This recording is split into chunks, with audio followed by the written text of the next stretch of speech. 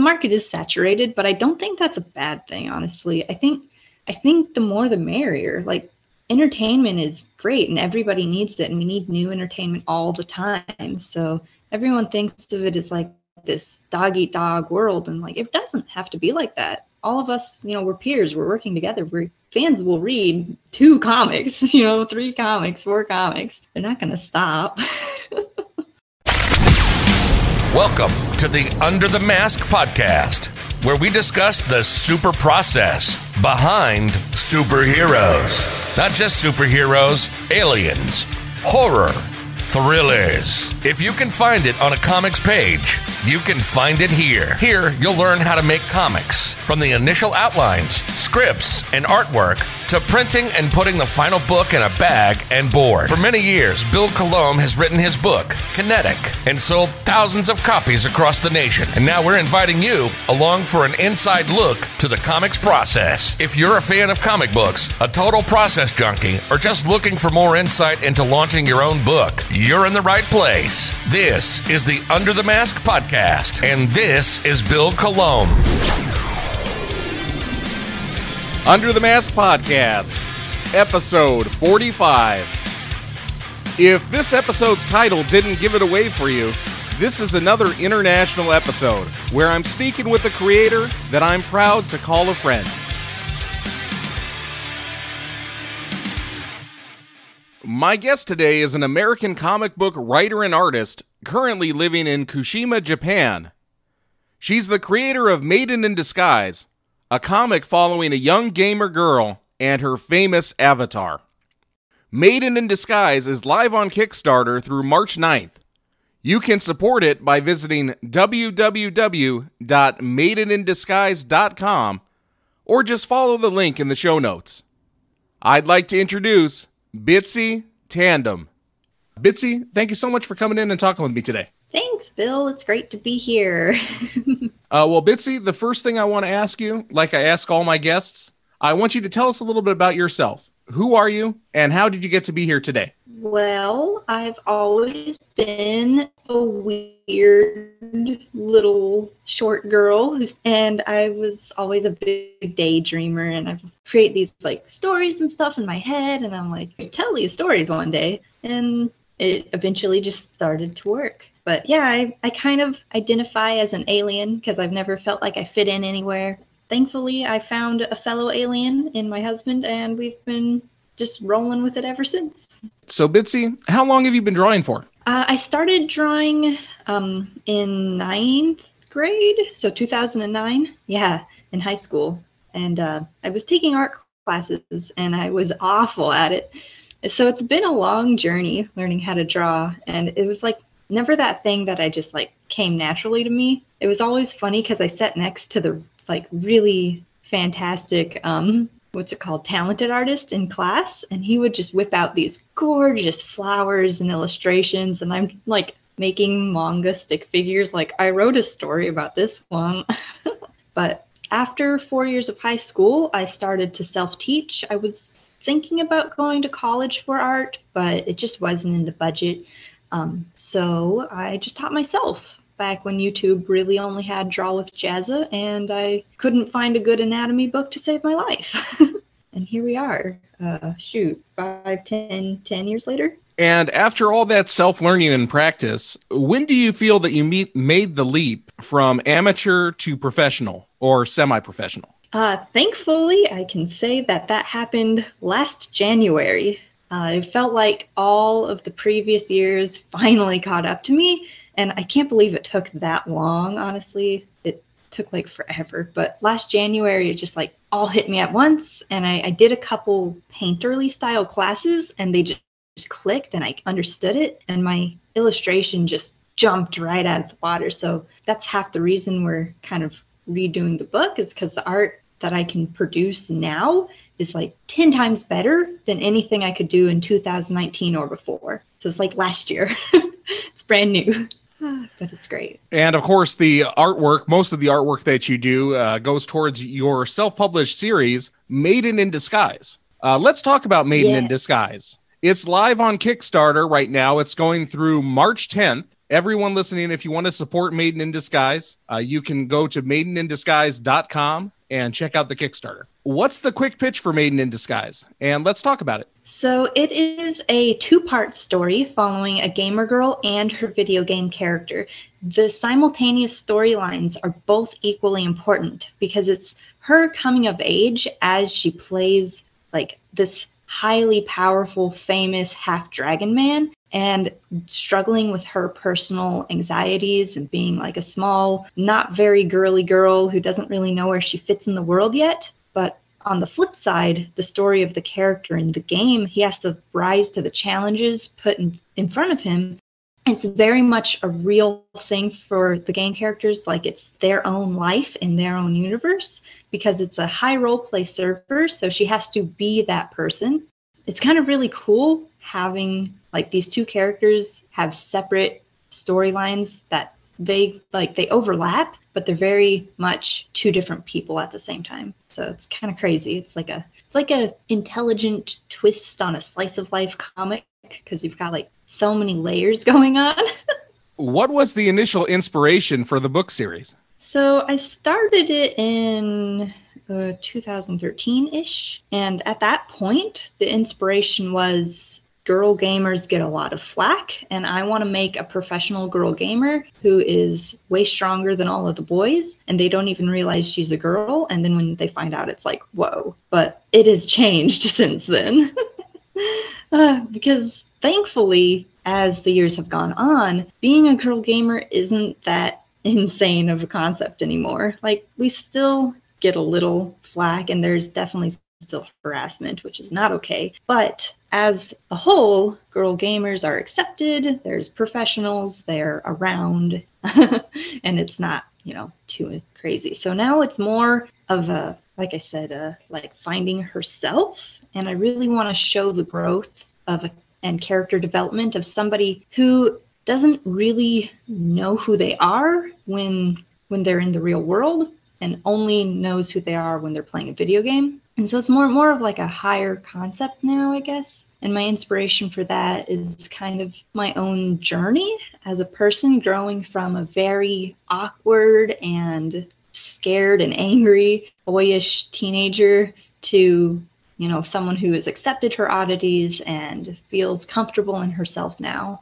And I want to show, that journey so that other people can get like maybe some inspiration or feel uplifted to continue their own journey and maybe find a way to love themselves too. And I just wanted to follow up on this because actually, having known you for a while, we've never really talked games. What games do you play? Oh, well, I grew up playing Morrowind and then Oblivion when it came out, and those are still my all-time favorites. Skyrim is also pretty dope. And then my entire high school career was very hardcore World of Warcraft. I'd go home, I'd eat a couple pizza pockets, and I would play World of Warcraft until somebody yelled at me.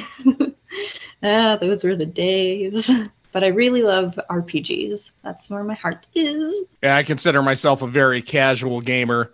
I did actually consider myself to be a pretty hardcore gamer for quite a while, and I would still be if I didn't have a comic book sucking up my entire life. How has being a gamer affected you as a comic book creator? Well, I would say all of my main stories I have planned for now and the future are based around people who are at least avid video game players, if not professional gamers. And it's just one of those trends where I can't seem to break it. It's just I love video games too much to not have my characters love them too. So it's definitely influenced it in that way. And part of the goal of, being an entertainment company is to one day make a video game. And that's a long way away, obviously, but it is definitely a goal. And whether we get there in my lifetime or not, kind of up to the journey, but I would love to have a video game. We want the game in Maiden in Disguise. It's called Luminarion Legend of Worlds. We really want to make that a tabletop game soon. I've been trying to get that Kickstarter going for the past 2 years, and it just keeps getting pushed back, keeps getting on hold. It's hard to find writers and people who want to get on a project with you when it's, kind of a big project, and it'd need a lot of cash income to pay all those people. So it's just one thing after another. But after the tabletop game, I am going to pitch to studios, and it's gonna be a real game one day. So it's a big driving factor. Yeah, and I wanted to get back to Maiden of Disguise for a little bit, and talking about your process with creating it, writing it, and then drawing the story. So let's talk a little bit about your process. How do you take a scene and flesh it out from original idea to finished comic page? So I usually start with a written script very similar to a screenplay. I don't know why, I just tend to write in that style. And so recently I've been accepting it more and more and kind of learning a bit more about good screenplays. So I'll take my little screenplay, because I don't like doing it panel. I kind of just feel where the panel should be. So I'll read it and I'll just look at the blank page and I'm like, okay, what should be what panel? How is this going to look? And eventually I'll throw a couple panels on there, do a couple, like, I'll either type in or do like stick figure drawings of like, this is what needs to happen in this panel, so I don't forget when I come through and do the final sketch. And I'll try and do that for the whole chapter, or 2 chapters at a time would be nice.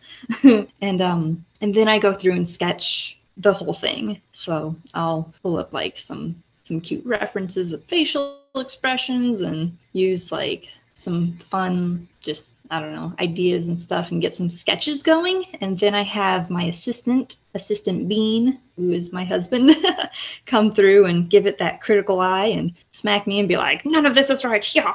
He does not smack me. He just verbally smacks me. I say he's full of editorial rage, because he's like, that doesn't make sense. That doesn't make sense. Nothing is ever good enough.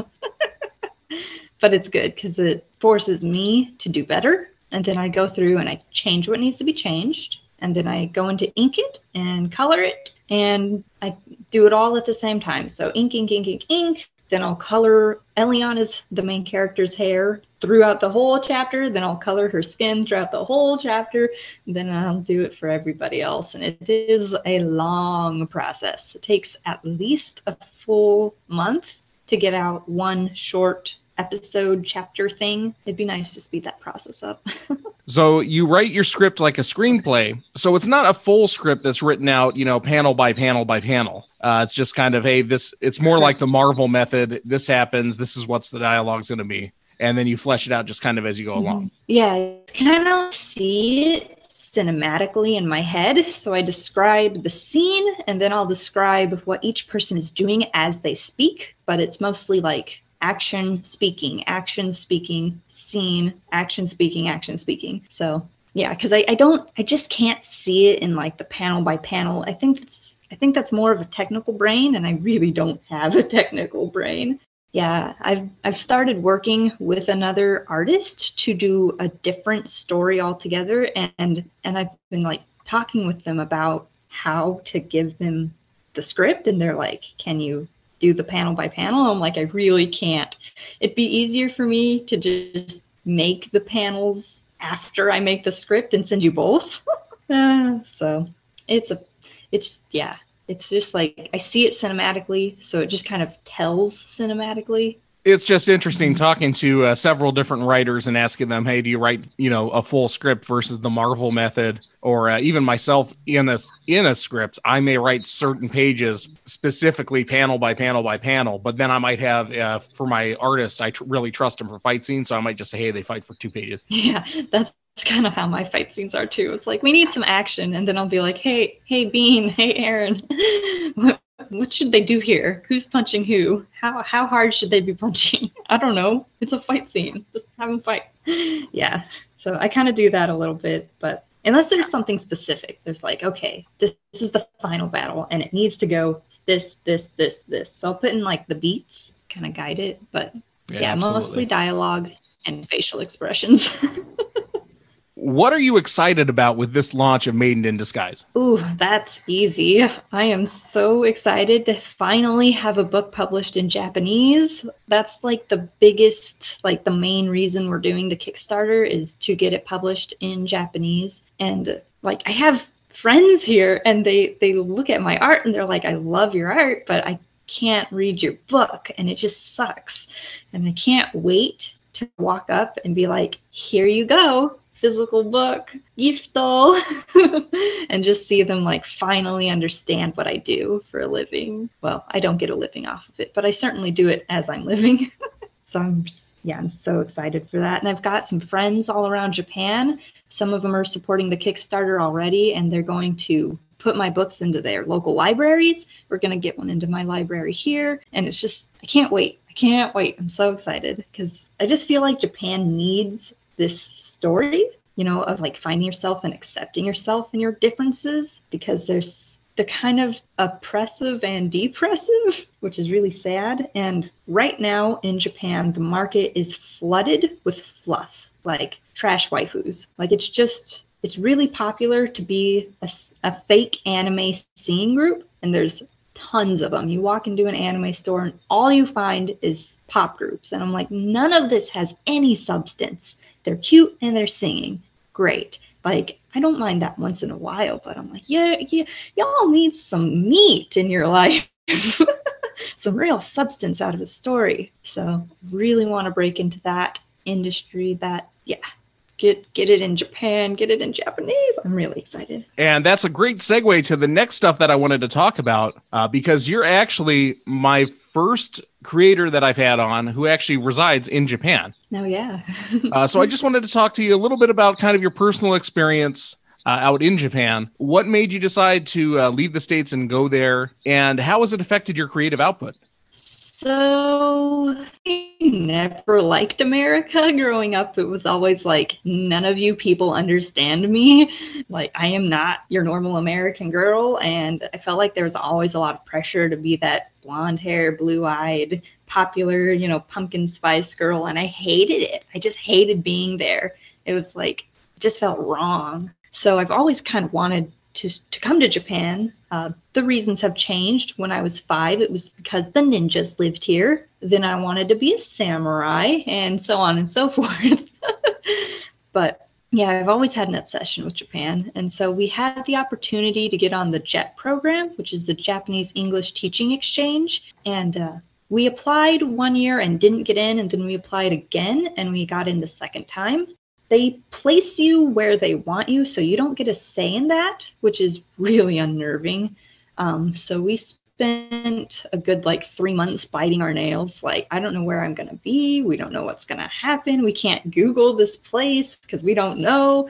And it was incredibly nerve-wracking and really hard on my body. But after getting here, it's just life. They're just people living life. And I feel very freed being in Japan as opposed to America, because they do just accept me for who I am. Part of that is because I'm a foreigner, and so they don't have the high standards that they would if you were a Japanese person. But it's great. Like, you walk around town, and part of being in a small town too is like we're like the jungle animals. Everyone's like, ooh, look at them.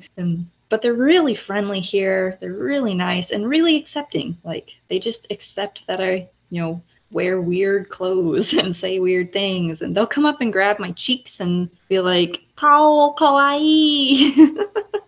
And it's just great. It's really fun. It's nice to not have to have any standards except for being nice, being an ambassador of English language. So it's definitely been great for that. What was the other question? How has living in Japan affected your creative output? Yes. So it has definitely affected it because, before I moved here, I just assumed, you could pretty much Google Translate things and it would work. And I wasn't really sure what would be offensive and what wouldn't. And so it's always kind of dancing on that line. And now it's like, okay, Google Translate will not get you where you need to go all the time. So be careful.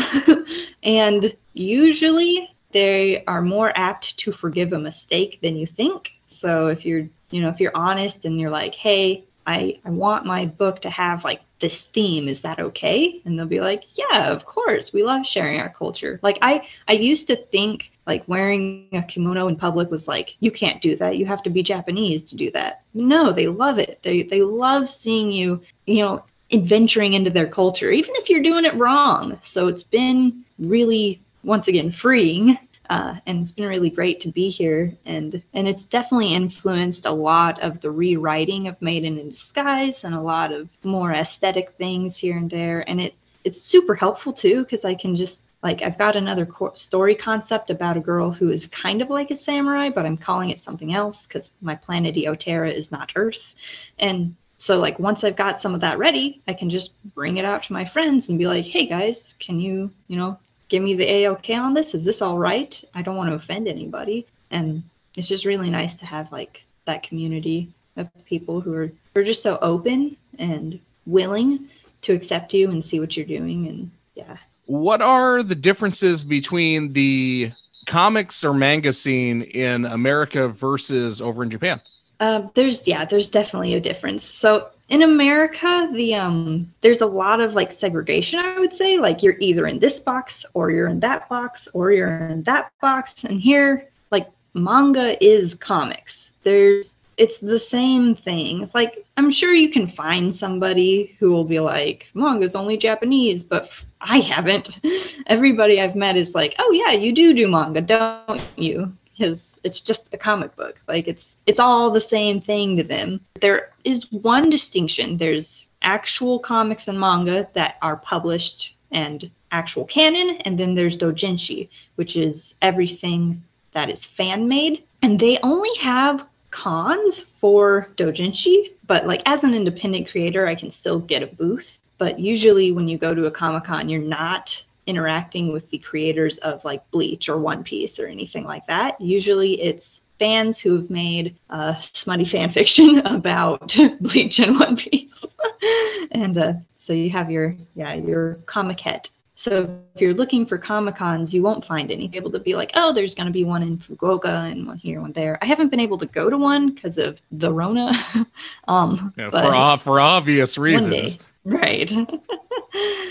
One thing that has been really weird here in Japan is they have announcements that go on over intercoms. So like, you'll just be sitting around in the house and these air raid sirens will pop on with like the people from City Hall saying like, Corona iu desu. I can't say it right. I don't know what he's saying, but he's like, Kansen kakudai mono nai. Don't do things. So every day there's an announcement, and sometimes they'll like test the sirens and stuff, and it just freaks me out every time. I'm like, what the heck? Why is this happening? Stop scaring me. What does the future hold for Bitsy Tandem and Maiden in Disguise? Ooh, well, I have hopes. They're quite high. I have a tendency of dreaming very big, so hopefully this year we will blow this Kickstarter out of the water. I'm really hoping for 200%, because if I do that, I can work with, I've been talking with a company who can replicate my art style. So I'd send them the sketched pages and they would finish it. And so I'd send them every other chapter. So if we can get 200%, I can delegate a good amount of cash to having them help me. And we'll have the book out by summer. And then we'll have book 2 out by winter. That would be fantastic to get both books out this year. And then after that, if we can keep that pace up, 2 books a year would be dope. And I'm also having that same company work on a different project. You'll probably see that Kickstarter launching this summer. It'll be a smaller one than this one, but it's for Eoterran historical comic. So Eoterra is the planet all of my stories take place on. We've got our own multiverse. You can learn more at eoterra.com, which should be out within the next week or so. And so we're doing like a historical steampunk comic, and I'm so excited for that. So hopefully you'll start seeing chapters of that coming out after the launch of that this summer. And then, yeah, I'm working with that other person for the samurai type one. So just so much more. I'm so ready to have more things going on than just Maiden in Disguise, because I rebranded a little bit and registered as like an official company for Eoterra Entertainment. And it's like, I want to build an entertainment company. It's not just me. I want to do something so much bigger, like with the video game and stuff. So more comics, more things. If we can get animations in the next 5 years, I'd love to start an anime series. Definitely want that tabletop game to come out in the next 5 years. After that, who knows? Sky's the limit. Bitsy, what have been the biggest obstacles or challenges that you faced, and how did you overcome them?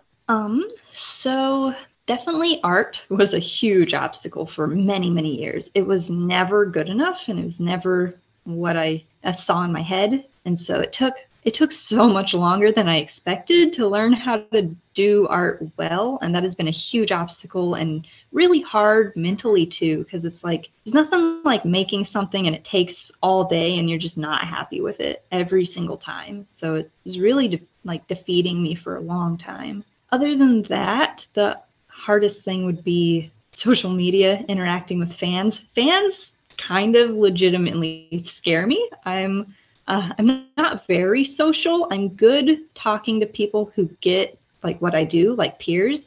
Like I can talk to you because you understand the struggle, but fans don't understand the struggle a lot of the times. And so I'm very scared to be myself and reach out to like places on Reddit and stuff. And I just can't bring myself to talk to people online very much. It's very difficult, big struggle. I just want to hide in my hole and draw. Okay. Those are probably my two biggest struggles. I think part of that might delve into just the differences between a fan and a peer. Just because to pick up your book, to read your book, and as a comic, it's probably, and yours, your first volume is actually longer than your average comic. It's probably 100 pages or so. But even then, you can read through it in probably 30 minutes to an hour. Right. But a fan isn't going to see the hours and hours and hours that go into actually creating it. Similar to a movie, there's all the principal photography, the pre-production, the post-production, so much stuff that the audience doesn't see, and it ends up being an hour and a half or a 2-hour movie. Right.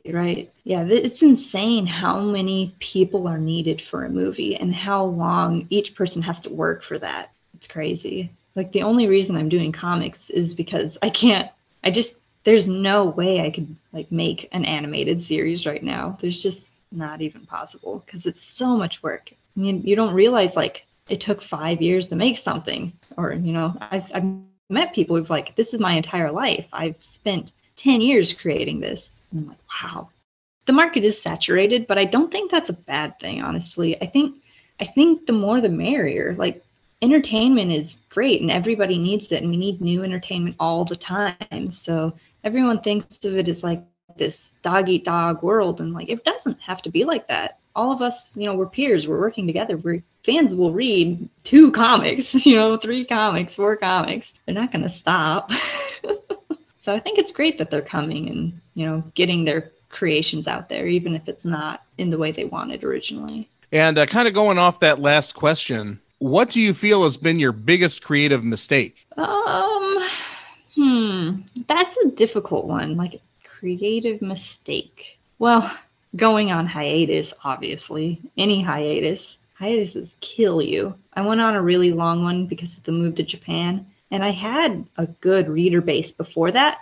They're all gone. Everybody's gone. I wish I would have kept updating them. I wish I would have forced myself to do some art or something to show them. I was just so dead. It was hard. And now they're all gone, and I'm like, guys, hi, I'm still alive. Please come back. I love you. That's definitely one of the bigger mistakes, was going on a very long hiatus.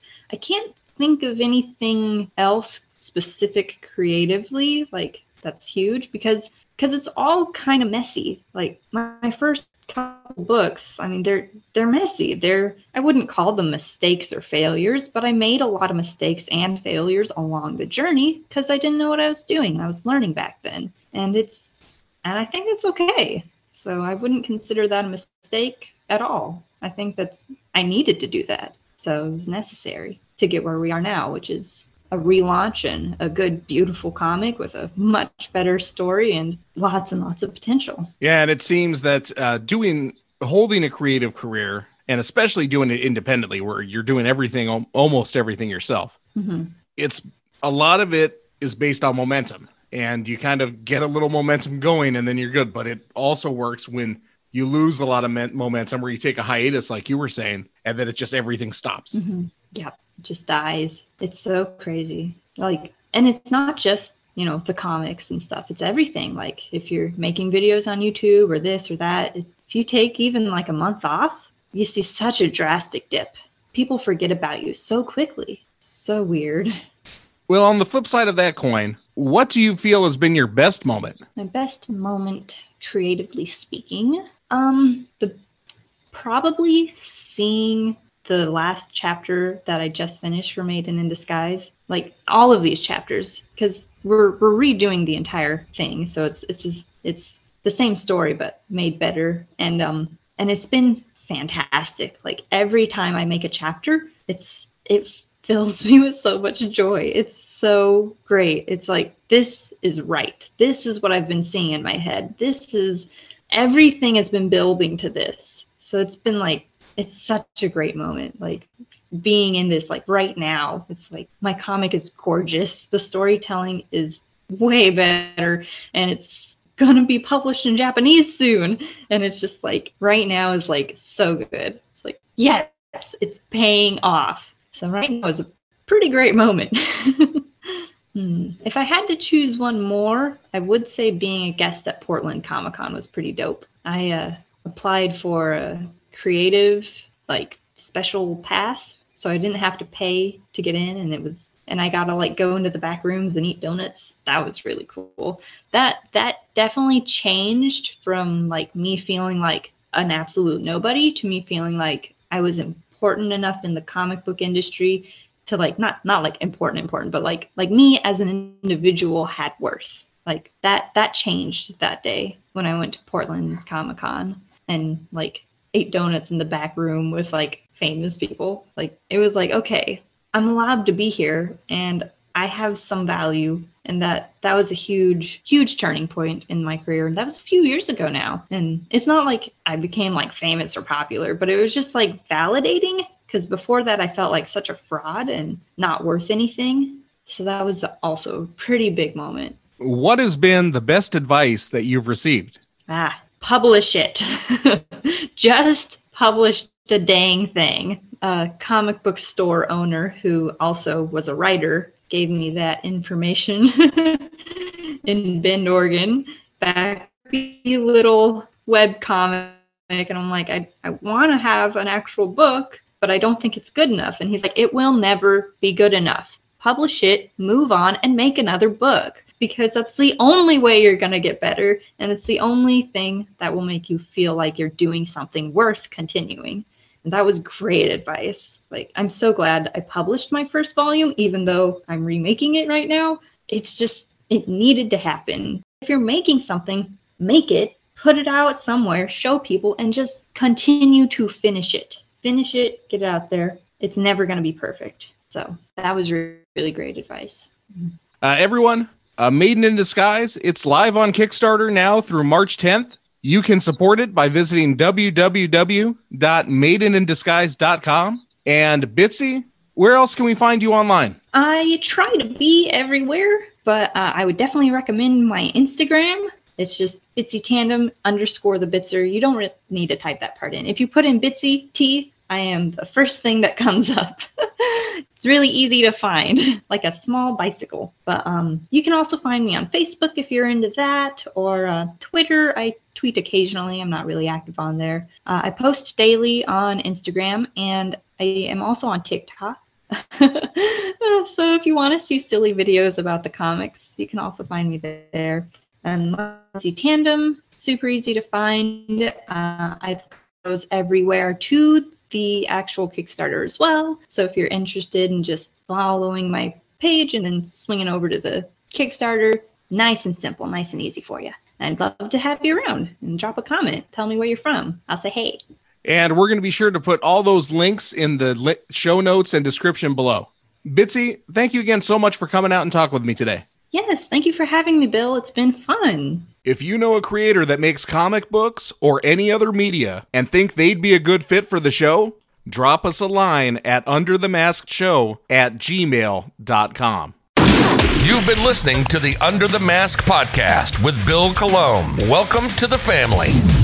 If you're a fan of comic books, a total process junkie, or just looking for more insight into launching your own book, you've found the right podcast for you. Thanks for listening, and make sure to like or leave a review. And we'd appreciate it if you'd tell a friend or two. To reach out, visit us at underthemaskpodcast.com. This has been a presentation of Y Comics. Till next time, this is the Under the Mask podcast, signing off.